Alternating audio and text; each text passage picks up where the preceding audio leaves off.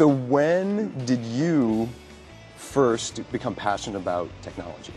I became passionate about technology in elementary school, teaching us, you know, open Apple C, open Apple V, open Apple D, and all this drawing on the computer. Just simple things like that. When I was a kid, my first computer was a Texas Instruments. It was a TI-99 was what it was called. And I'd actually put the tape in the tape player and press play and listen to the squeaks and squawks of all the code that has actually been recorded onto the tape. That's like the ultimate geekdom. Just rocking out to code instead of like Rolling Stones and Jimi Hendrix. Do you consider yourself a geek? I want to be geek. And the OG geeks are like, he ain't real, get him up out of here, right? The gangsta geeks, those dudes are like, but I love technology. I'm passionate about it. It helps me amplify myself, you know, amplify my thoughts and share them across the planet. By that, I'm a geek. I dream about me collaborating with code writers because I can't write code. I wish I did. How come people don't put chips in the house? If it's mandatory to put a toilet in the house, don't you think you should put a chip in the house? That's a dumb house if you don't have it. So as a part of the work that I'm doing, so this idea, this tomorrow project of sort of thinking about what's the future that we want. And I think that people should be an active participant in their futures. Do futurists build a future or do they imagine it? The type of futurism that I do is first I imagine it and then document it. So I'm a futurist.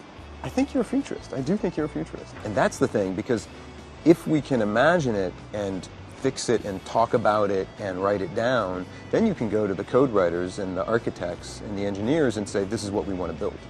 Yeah. It's a bit scary. Why's that? Because at the same time we're speeding up technology, we're slowing down humanity. There's no investment in education. Someone is going to have to think how to redefine education and mental stimulation.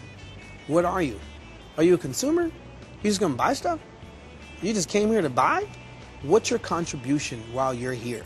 You're beginning to architect humanity or social awareness into the technologies. It's going to get to the point where the human mind just can't think what else it needs. No matter how advanced computing becomes and what it creates for itself, poof, is beyond us. So you're a fan of science and you're a fan of good science fiction. Yeah. And then there's just straight up fantasy. Fantasy films like Harry Potter. When I think that's science fiction. Spells are apps. Right? Spells are apps. Right? So when you look at Harry Potter's little wand, no one ever thinks, what's the operating system around that? How is that happening? What did that technology enable? Right. With an Intel chip inside of the wood.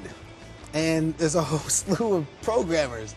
And every year they get up and go to CES, the Wand conference. Right. And a whole bunch of new companies. Wandcom. Right? Wandcom.